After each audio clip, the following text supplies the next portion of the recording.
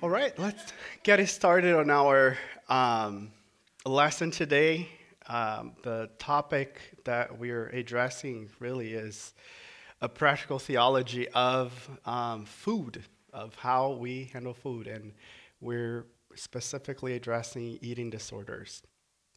A couple of years ago, if you told me that I would be counseling someone with an eating disorder, I was like, okay, it's likely, but I'll probably feel pretty intimidated. And I did at first when I started counseling this particular person with an eating disorder. It was really hard, and um, and I think some of us might feel intimidated by. It is very serious. Um, we have seen. I sent a few videos and some audio lectures for you to listen. So I don't know how much we were able to get to it.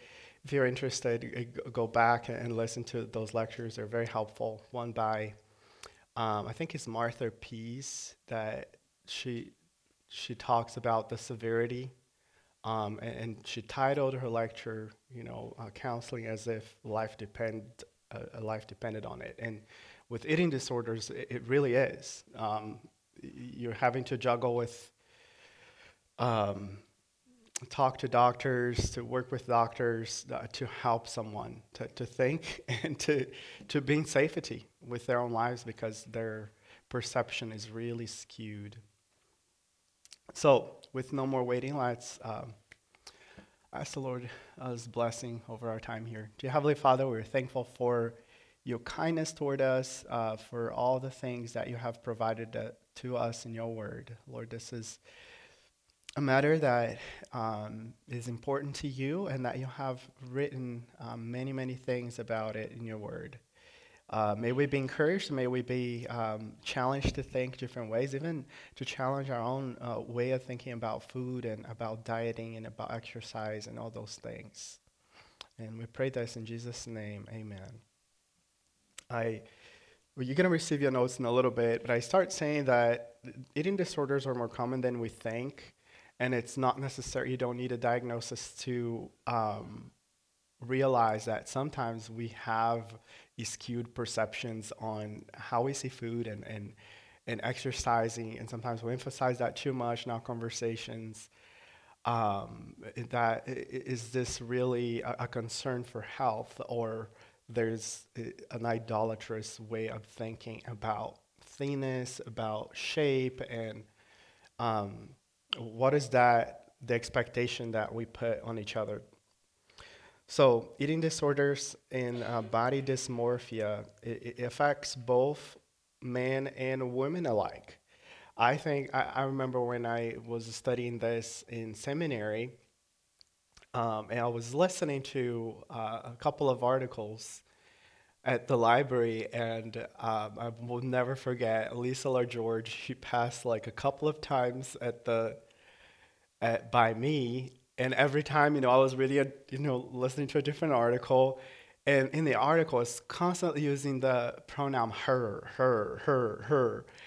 And Lisa was like, eating disorders is not a problem just with women. It is a problem for men as well. And I was like, I agree with you. I mean, you just go on Instagram and all these social media, and you will see how much guys are always like doing their shape, right? And trying to be the perfect sculptural body. I've heard a testimony of a guy that he looked really well built and all of that, and he said, I had to. It was a whole year of me taking treatment just not to get out of that mindset of worshiping my body, basically. Um, so it's not a problem with women only. Men also struggle in a different way. So I want to start here with the DSM constructs on feeding and eating disorders. They have one, two, three, four, five, six categories. We're going to focus primarily on the last three, but I'll mention the other ones that some of to me were actually a novelty. I'm like, I never heard of this. So the first one is called pica, and it's persistent eating of non-nutritive, non-food substances, which is inappropriate to the developmental level of the individual over the period of at least 1 month. So the eating behavior is not part of culturally supported or socially normative practice. If the eating behaviors occurs in the context of another mental disorder, a mental condition is sufficiently severe to warrant additional clinical attention. Well, I was reading this. I was like, oh, I remember that one of my sisters-in-law. I'm not gonna say who it was, but she had a problem of just when she was pregnant of eating weird things. She'd be like digging on the clay sometimes in the wall and just eating. But it was the weirdest thing. I remember when I was in high school, one of our professors said, "Well, this is actually a condition where because of the deficiency of iron, and the Brazilian clay has a lot of iron. It's basically their body's craving for that supplement." But it was weird. It was like I never, and here we go. It's actually a disorder according to the DSM. She doesn't do that anymore, just so you know. So the other one is rumination disorder. Didn't hear that until I had to study this. Repeated regurgitation of food over a period of at least 1 month. 1 month is their magic number. Regurgitated food that may be rechewed or reswallowed or spitted out. Not attributable to any associated gastrointestinal or medical condition. It's not reflux. And does not exclusively is associated with anorexia and other forms of eating disorder. And then a more broad category is called avoidant and restrictive food intake disorder. It is very similar to the following one, so that's why I'm not going to spend much time. Anorexia nervosa is, I guess, one of the major ones, and it's defined as restriction of energy intake relative to requirements, so leading to significantly low body weight in the context of age, sex, and developmental trajectory of physical health. This significantly low weight is defined as a weight that is less than the minimal normal for children or in adolescents, less than minimally expected. Actually, so you're going to do the BMI, the body mass index for them, and depending on how low it is, it's classified as severe, very severe, whatever the classification is. But it comes from intense fear of gaining weight or becoming fat or persistent behavior that interferes with weight gain, even though at significantly low weight. The disturbance in a way in which one's body weight and shape is experienced. Its undue influence of body weight or shape or self-evaluation or persistent lack of recognition of the seriousness of how the current low body weight is. So they don't realize how thin they are, how starving themselves they are. It's a problem of perception. So there are two types of anorexia nervosa. There is a restricting type that during the last 3 months, the individual has engaged in recurrent episodes of binge eating or purging behavior. That purging behavior is self-induced vomiting, or they take a mixture of laxatives or diuretics, or use enemas to try to get rid of whatever they ate. So this subtype describes presentations in weight loss that is accomplished primarily through dieting, fasting, or excessive exercise. So they'll try everything to restrict the calorie intake and try to burn that as fast as they can. And then there's the binge eating and purging type. So during the last 3 months, the individual has engaged in recurrent episodes of binge eating and purging behavior. So there's self-induced vomiting or misuse of laxatives, diuretics, and enemas just to, again, get rid of that, whatever they did. But they eat a lot sometimes. They can be eating like crazy, eating junk food, um, and then they immediately get rid of that food. And bulimia nervosa is the other type. So recurrent episodes of binge eating is very similar, which is characterized by both eating in a discrete period of time within any period of 2 hours, an amount of food that is definitely larger than what most individuals would eat in a similar period of time under similar circumstances. There is, unlike anorexia nervosa, there is a sense of lack of self-control over eating. During these episodes, a person feels that no one can stop them from eating. They can't control how much they're eating. It's recurrent appropriate compensatory behaviors to prevent the weight gain, such as self-induced vomiting, misuse of laxatives, diuretics, and medications.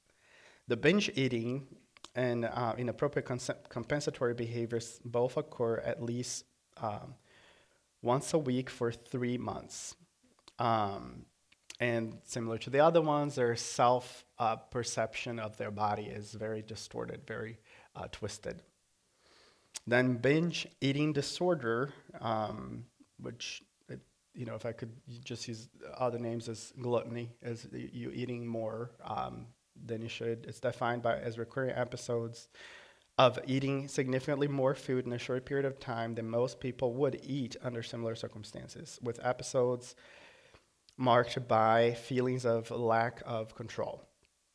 Someone with binge eating disorder may eat too quickly, or he or she is not even when he or she is not hungry, eating until feeling uncomfortably full. Eating alone because the feeling of embarrassment that someone I see that they're eating, feeling disgusted with oneself, depressed, or very guilty afterwards. So this disorder is associated and marked with distress and it occurs on average at least once a week over 3 months. Now, I did put some stuff there related to how, just to give some insights here on how dangerous this is for a long, extended period of time. And I'm primarily just mentioning anorexia nervosa and bulimia. With anorexia, people might have bone deficiencies. The lack of eating means that the bones do not get enough calcium, so they get weak. As a result, they're more prone for breaking, osteoporosis at a very young age because they don't have enough calcium in their bones. It's skin deficiencies. The malnutrition causes their skin just to not be able to renew itself, so it's more prone to have bruising and irritation. Their skin tends to look more dry, rashy, just rough. Heart deficiencies, I think that's one of the most common causes for death. Decreases in potassium in the body can create irregular heartbeat, and which can be fatal. And then other symptoms, just their blood cell count, gastrointestinal imbalances, hypoglycemia. Women tend to have menstrual problems because they don't even have enough blood to bleed. There are serious symptoms of life threatening if it is not corrected. So, and I'm mentioning these things because you do need a doctor's assistance with this one. It is not even, for psychologists, they don't do this on their own. They have the assistance of a doctor that will be of a nutritionist that will be following up with them. In bulimia, some of the lifelong consequences is that the overuse of laxatives means that the muscles in the intestines begin to decay, and the body becomes dependent on the laxatives to assist in the elimination. So constipation is very common. They have hydration deficiencies. Vomiting leads to dehydration, which leads to your body to store up more water in an effort to survive. So this is kind of interesting because people that have bulimia, they're trying to get rid of weight, and because they're losing so much water, their body tries to adjust, trying to hold up the water, and they have swelling. So their face becomes swelled, some of their belly becomes swelled, and they're thinking, we're getting fatter, which kind of even compounds the problem when they're trying to lose more weight. And then lastly here, the tissue decay, the repeated exposure to the acidity from vomiting can cause long-term damage to the teeth, to the esophagus, to the voice box, and the stomach.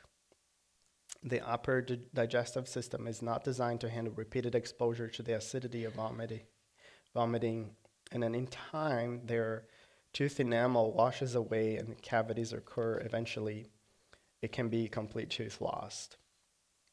So, all right. So enough with medical things. What is the biblical perspective on food? So my goal today will be covering some of these. I'm not sure if we'll be able to cover everything. We're going to see the biblical perspective on food and then addressing the heart. What are the motivations behind people that go to this eating, practice these eating disorders? And then some practical guidance to the church. So I think I might skip some of the motivations because we have another section next week on eating disorders, and we're going to be watching actually a counseling session with this girl that is the mother of 3, and she has I don't know exactly in the video if she has bulimia or anorexia. She has a lot of binge eating and purging, so we'll see where she lands on the diagnosis. All right, so what is the biblical perspective on food? And you can see there in your notes, God created food for our nourishment. At creation, vegetarian food was the provision for all creatures, right? The Lord says, and here's the land, eat from everything, from all the fruit that it produces. So people were vegetarian then at the creation. At the fall, animals also became a source of food, but they were included with restriction. So we see even in Genesis 4, God making a sacrifice, and then describing Abel as someone that cultivated, that he was a farmer, obviously, meaning that they were eating lambs and sheep and some of those animals. And then 6:21, I believe that is talking about, let me see here. Yeah, when Noah enters into the ark, the Lord also gives him the okay to take a extra pairs of animals that can be eaten, that can be used for sacrifice as well. So indicating that at the fall, animals became a source of food, included, but with the restriction. And even in Leviticus, there's certain animals that are considered unclean, and therefore the people of God, people of Israel. So it's very connected to the people of Israel in the land. Later on, with the church dispensation, those food restrictions are all lifted, and we can eat anything we want, basically. All foods are blessed for eating according to one's conscience. In Acts 10, Peter has that vision of animals coming down. The Lord says, eat, because everything that is blessed, you can eat it now. And then the Council of Jerusalem really came up with kind of some guidance, because we have Gentile believers now going to church, and they know, should we obey the restrictions of the law, the dietetic laws? And the apostles decide, no, you don't have to follow these things. You don't eat food sacrificed to idols or food with a blood in it. And then, I think obviously there comes the question, can you eat a steak that is rare or medium rare, right? And really what it comes down to, even after Acts 15, you read Paul's instruction. The Council of Jerusalem said you do not eat, and basically that was a general guidance, particularly to say food is not going to save you. So, for the Gentiles, you can't impose that as a legalistic way, that they need to keep themselves from this. So the guidance was, I don't want them to be confusing food with obeying God and salvation. It has nothing to do with it. So Paul provides more guidance in Romans and in First Corinthians as well, that your eating pattern should be determined by your conscience. And how, are you going to make your brother stumble by eating this food sacrificed to idols? And he says, idols are nothing. You shouldn't be worried about this. But if this is causing your brother to stumble, you should refrain from it. So really, we're free to eat anything we want as long as it is not hurting our conscience or causing people to stumble. All right? And food was created for our enjoyment. I think will be helpful. Let's look at Ecclesiastes 2, chapter 24 and 26. If someone can open that one for us. And someone else get to 1 Timothy 4, 1 to 3. Yes, thank you, Tim. So obviously, Ecclesiastes is a very pessimistic view of life apart from God, right? And he kind of ends there with the side comment on injustices, where there's distribution of food and all of that. And how really when they're not in, the Lord is not their enjoyment, really they don't experience that joy. But food is to be enjoyed. It is good for you to get home and know that you have your bacon, that you sweat your eyebrows to get it. So enjoy it. It is a good thing to be enjoyed. And it is even better because you can enjoy those things through the Lord. It kind of leads us to the next point there, which is eating is to be done for God's glory. So whether you drink or eat, you do it unto the Lord. You do it for God's glory. So, and then 1 Timothy 4, and I'm going to refer to this text a few more times here. 1 Timothy 4, verses 1 to 3 says, "But the Spirit explicitly says, in the later times, some will fall away from faith, paying attention to deceitful spirits and doctrines of demons. By means of the hypocrisy of liars, seared their own conscience as with a branding iron." So where are these false doctrines that people are bringing in the last times? It's men who forbid marriage, that advocate abstaining from foods which God has created to be gratefully shared and by those who believe and know the truth. Asceticism was very common, even back then, where they considered that the body was an evil thing. Remember, with the Gnostics, the body is a bad thing, the spirit is a good thing. So it doesn't matter what you do to your body because it is a bad thing. Actually, you shouldn't enjoy the pleasures of food. And putting all these restrictions on people. It sounds a lot like self-imposed restrictions from eating disorders, doesn't it? And they forbid, advocate abstaining from foods which God has created to be gratefully shared in by those who believe and know the truth. One of the things with eating disorders is that they have all these restrictions. They're imposing them, all these rules. They said, oh no, I can't eat a pudding. That is bad.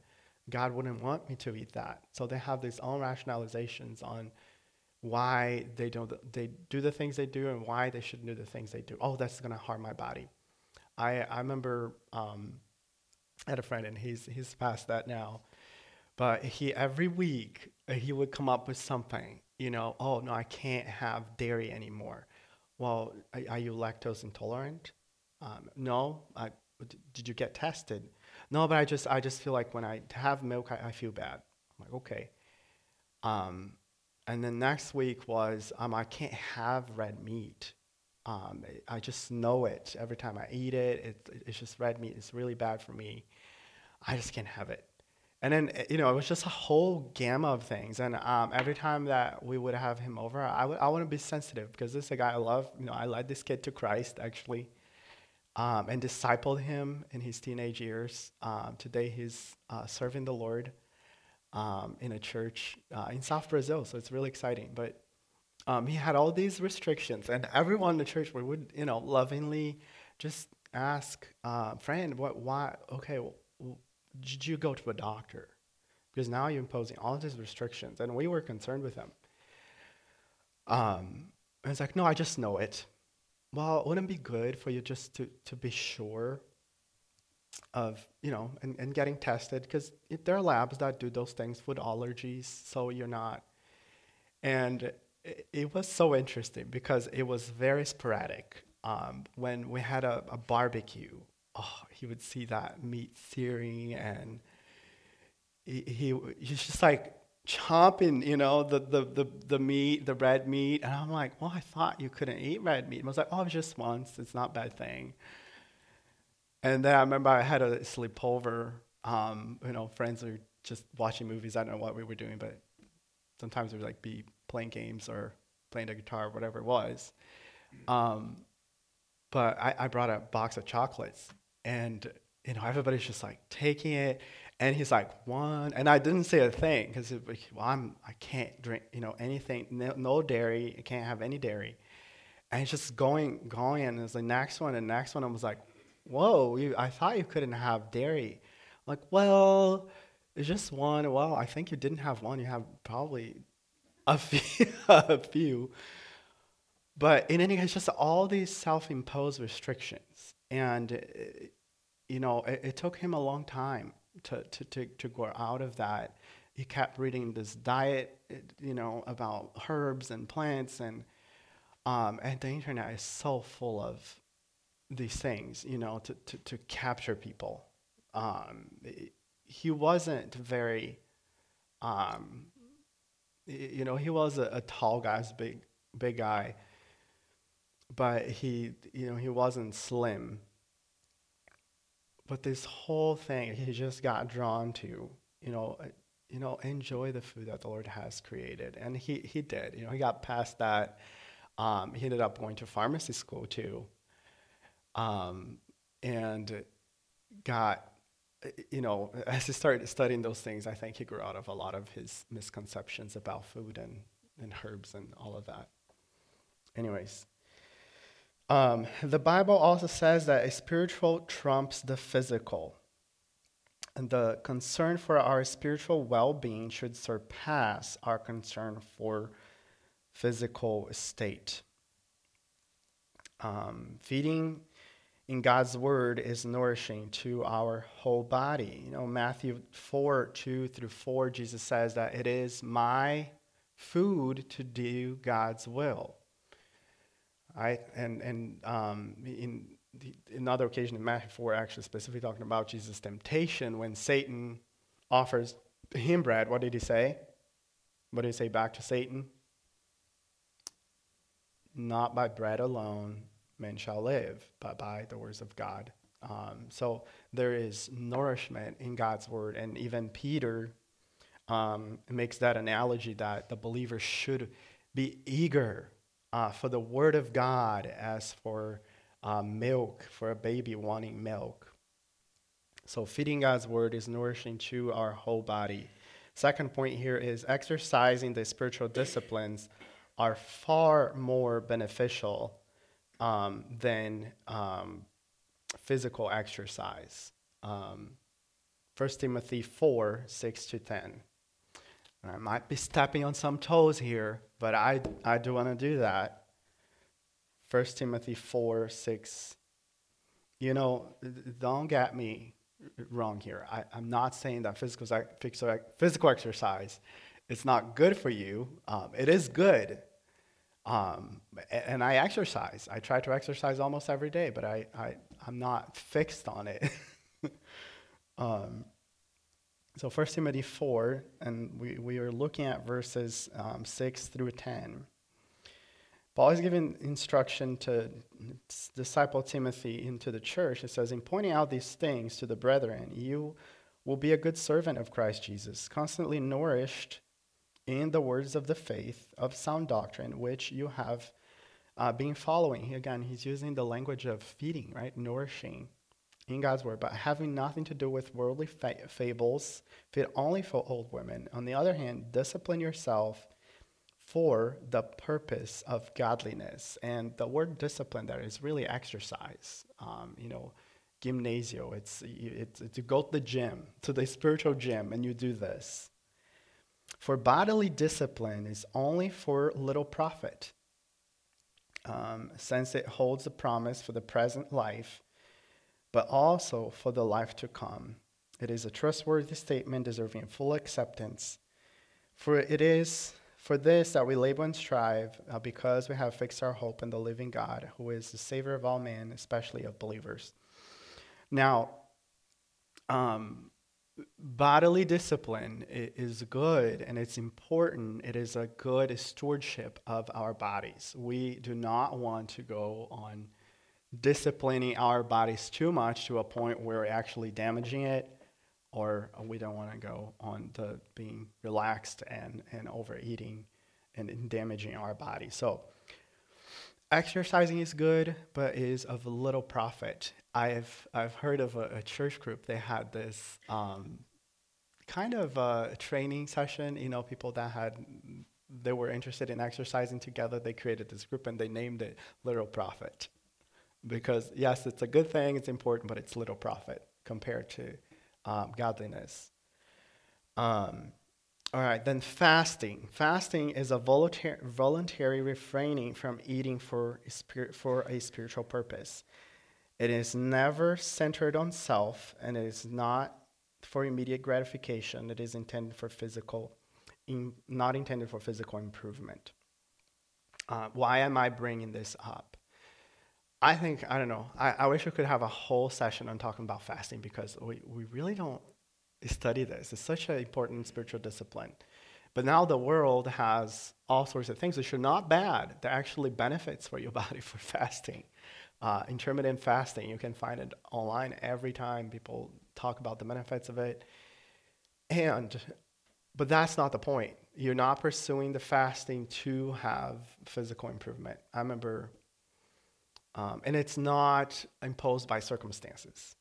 I remember when I first came to seminary, I was struggling to raise support to come to school.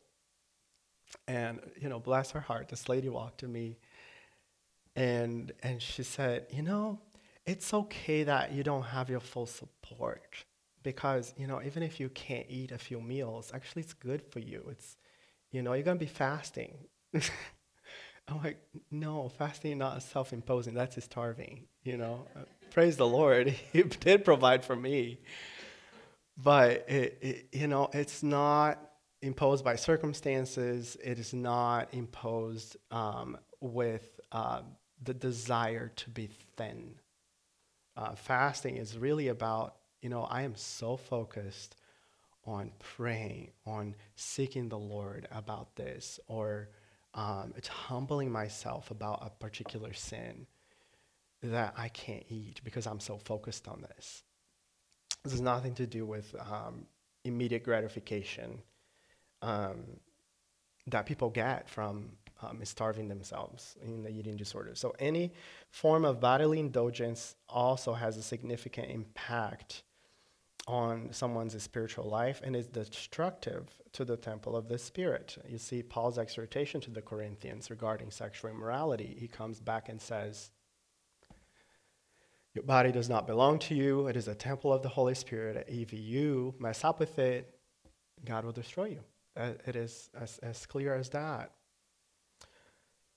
Food restriction, so the next point there is food restriction or indulgence might be a sign of extreme spiritual callousness.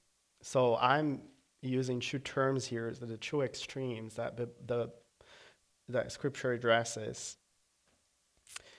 One is asceticism, a self-imposed physical restriction on foods. I mentioned 1 Timothy 4. The Pharisees, they were very imposing on those things, and it was primarily focusing on the external things because they thought, well, we can be defiled by these things, and Jesus said, it is not what you eat that contaminate you. It is your heart and your heart intentions. Titus chapter 1, verses 10 through 16. Someone want to read that one for us? So here we have Paul again describing kind of the same thing that First Timothy talked about, those that were imposing restrictions. And some of those teachers actually were very self-indulgent in food themselves, but they're imposing restrictions on others. And what is the similarity of this, with the Judaizers and the imposing self-restrictions with food? Is the connection there is that you're really trying to be perfected in the flesh, by putting all these laws that you have made for yourself. You're really getting at to I'm going to please God, and by restricting myself of these things, and I am basically elevating my own rules to God's own rules. So I don't care what God necessarily tells me to do, that I should care for my body, that I should eat, that I should be thankful. But when my mom prepares this meal that I think it is fatty, and I'm not going to eat because I think I'm going to be breaking my law, which is equivalent to God's law. Then Matthew 23 says a lot about living for one's outward image. In this chapter, Jesus confronts the Pharisees and the scribes. It's that chapter he keeps saying, you hypocrites, Pharisees and scribes, they do all their deeds to be noticed by man. Right? Similarity there? All their deeds to be noticed by men. Oh, just so people know how thin I am, how strong I am, whatever it is on the outside. You clean the outside of the cup and of the dish, but inside they're full of robbery and self-indulgence. Even so, you too outwardly appears righteous to man, but inwardly you're full of hypocrisy and of uncleanness. How clearly the Lord speaks to all of our hearts. Unless the Lord deliver us, we really are all Pharisees, men pleasers, wanting to cover up our sins so that others will think well of us. Like Eve in the garden, many counselees make fig leaves to cover up themselves. Don't see me as I am. Only the humble, transparent, trusting heart, which is open before the Lord and others, will learn to be freed of this bondage. All right, and then I say there, gluttony is a deep, uncontrollable craving. Psalm 116, I think it paints that picture very vividly to us. Psalm 116, 14, and 15. 106, you're correct. Sorry. My eyes are seeing things. I haven't eaten yet. That's probably why. No, I'm joking. I normally don't eat this early anyways. I'm having my coffee here with milk. Psalm 106, 14 and 15. Someone can get that one. Remember when the people were craving for different foods from Egypt? It was a strong craving that elevated above God's desires for them, and said that the Lord sent a leanness to their soul. They got food. I mean, what a vivid picture. If you read in Numbers, it says that they ate so much that food was coming out of their nose. Meat, because they were craving meat.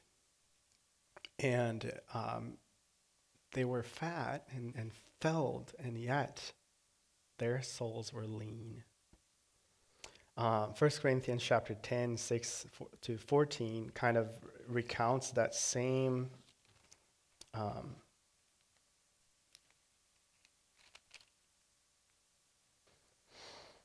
6 through 14. Paul starts there. Now these things happen as examples for us, so that we would not crave evil things as they also craved. Do not be idolaters, as some of them were. As it is written, the people sat down to eat and drink and stood up to play. Nor let us act immorally as some of them did, and 23,000 fell in one day. Not let us try the Lord as some of them did, and they were destroyed by serpents, nor grumble. So all these things, and including their gluttony and their craving for different foods. He says, now these things happen to them as an example, and they were written for our instruction. So, while the Bible doesn't talk about these things, doesn't talk about eating disorders. Yes, it does. It does have examples for our instruction. And it was written for us, upon whom the end of the ages have come. Therefore, let him who thinks he stands take heed that he does not fall. No temptation has overtaken you, but such has common to man. God is faithful, and he will not allow you to be tempted beyond what we are able to bear. But with the temptation, he will provide the way of escape also, so that you will be able to endure it. Now, I want to make my case here, the connection with temptation, because we talked about this pretty much on every class that we had when talking about drug addiction, talking about sexual sin. Temptation is part of the human experience on this side of heaven. For us as sinners, we all have our temptations. James talks about it, that everyone is lured by his own temptation, by their own particular desire. And that's what it gets. The anorexics and bulimics is their particular desire for thinness, for approval, for whatever it is they're trying to achieve through that. It's appealing to them. For someone, a homosexual, dealing with homosexual, same-sexual attraction, their temptation is to the same sex. For someone dealing with alcohol temptation, it is whatever they're trying to obtain from the drug. So there's a lot of similarities in there. Now, let's understand here a little bit how the scripture addresses it, and primarily focus at the heart. One of the things that I struggle with of therapy really is you're focusing on self-improvement. And if you have already your fellowship group meeting on Ephesians, you will see that change doesn't happen by just putting off the wrong behavior. I mean, you might have an eating disorder and you might stop that eating disorder, but your idol for thinness and acceptability and approval might still be there in the heart without being checked. So that's why we need to really address why things are starting here. Where do they come from? Someone, as Ephesians talk about, someone might stop stealing. That doesn't make them to be no longer a thief. When does a thief stop being a thief? It's not just to stop stealing. And when he stops his stealing and he starts working with his own hands so that he can get loads of money and be rich. No, so that he is able to provide for himself, but also have to share with others also. So what really needs to change is the mindset of, a thief is taking and is greedy, wanting to keep things. While someone can stop stealing and continue to be, I want to be greedy. I'm gonna be a workaholic now, working hard for my own benefit. It didn't change his heart. He just changed his idol. The way that his sin was being presented.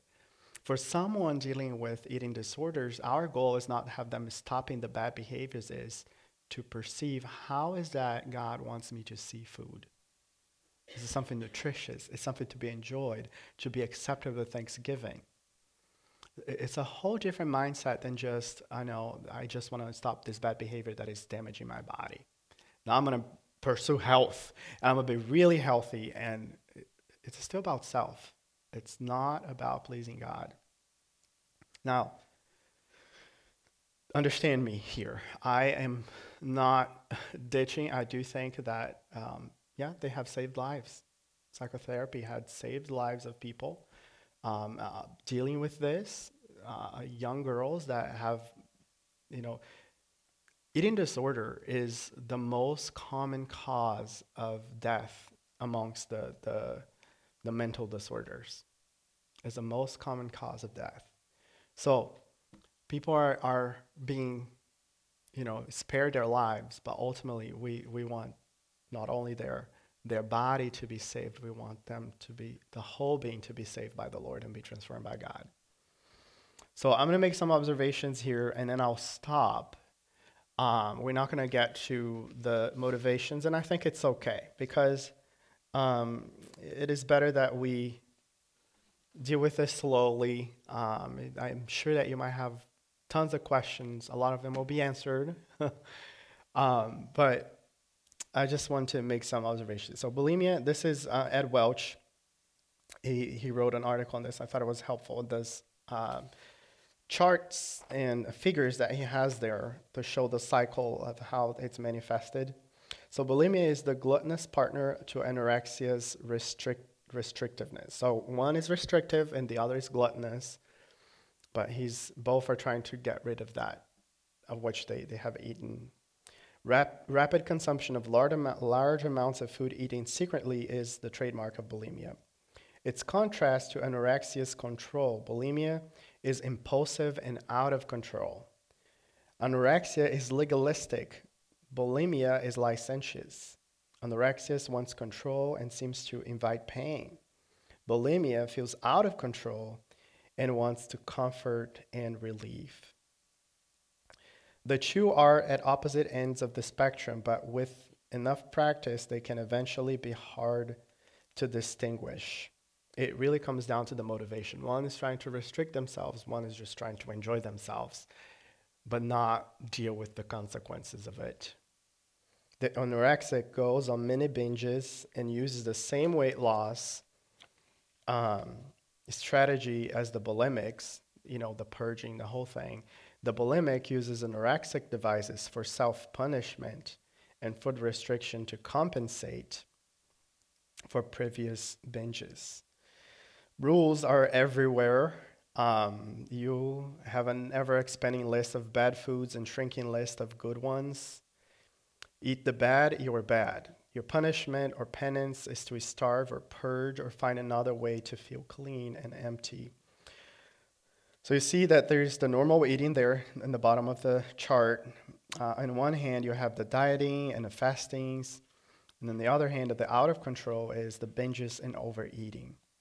Now, the key here with eating disorder is the secrecy of it. People might have this for years. My counselor that I was helping, they had this for years until their parents found out. So hiding and sneaking and covering what they're doing.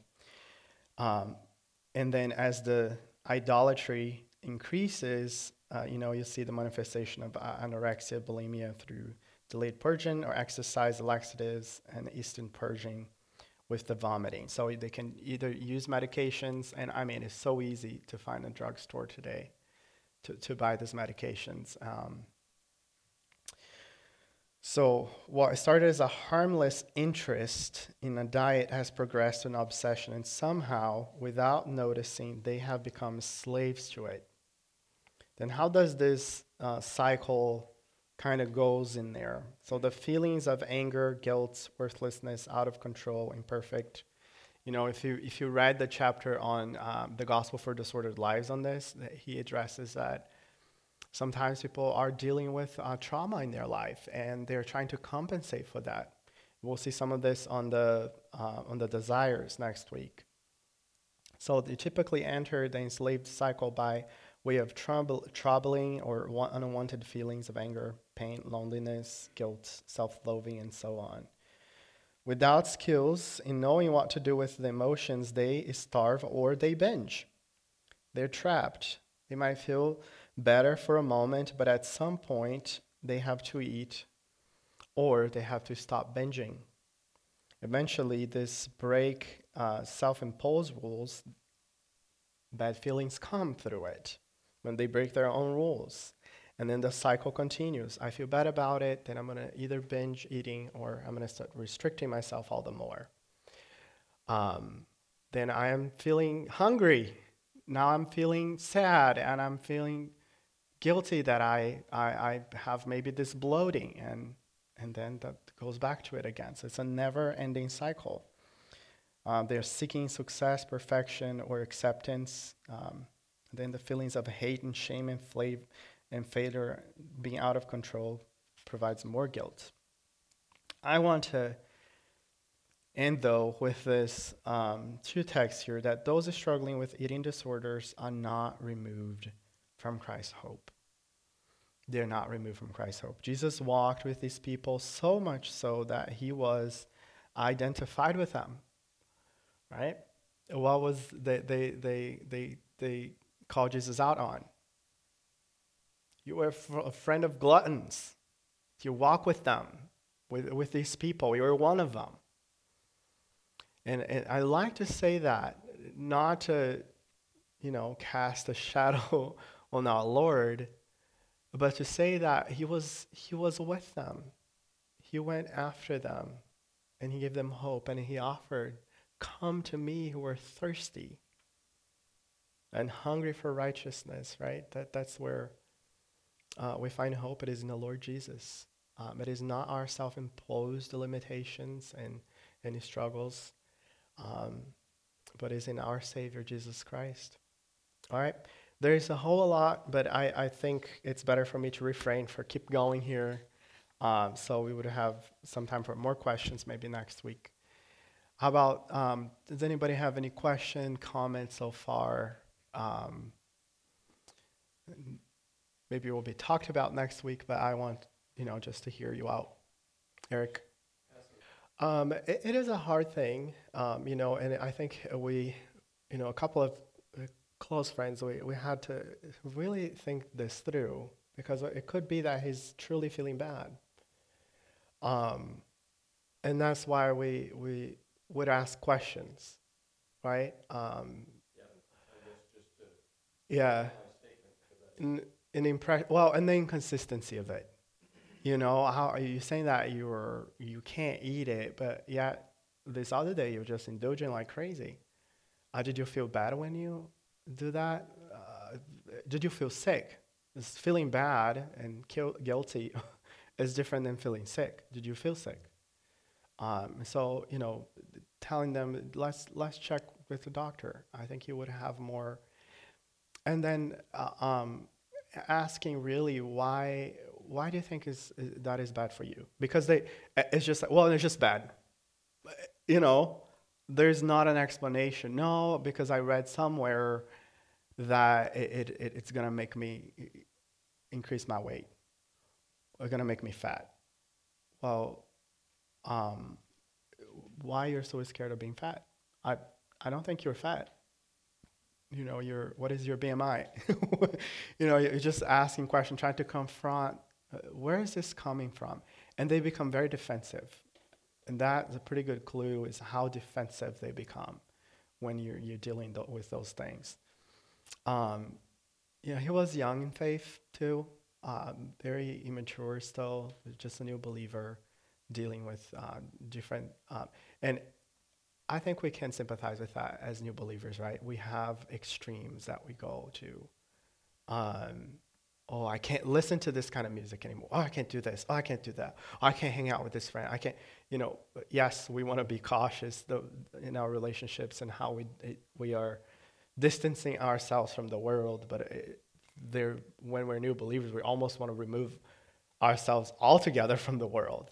And really, God didn't ask us to do that, but to be a light into the world. So I don't know. Does that help? Yeah.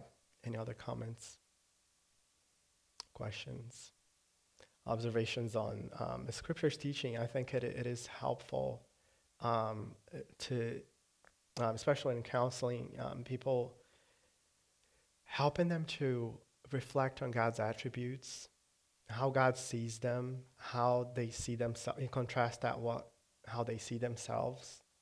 What do you think God wants from you? Teaching on loving God and loving others. Do you think it is loving to your mom that you're calling her food bad? Is that a true statement? So it's really redirecting their affections toward the Lord and caring for others. All right, so let me pray. I know that the ladies have a meeting, and I'll let you go. Heavenly Father, we are so thankful for the truth of the gospel and the beauty of your word. that give us instructions for everything pertaining to life and godliness. Lord, this is one area where our hearts go out for these people that struggle. It is not an easy way out of this, a cycle where they have enslaved themselves and with all these extra rules.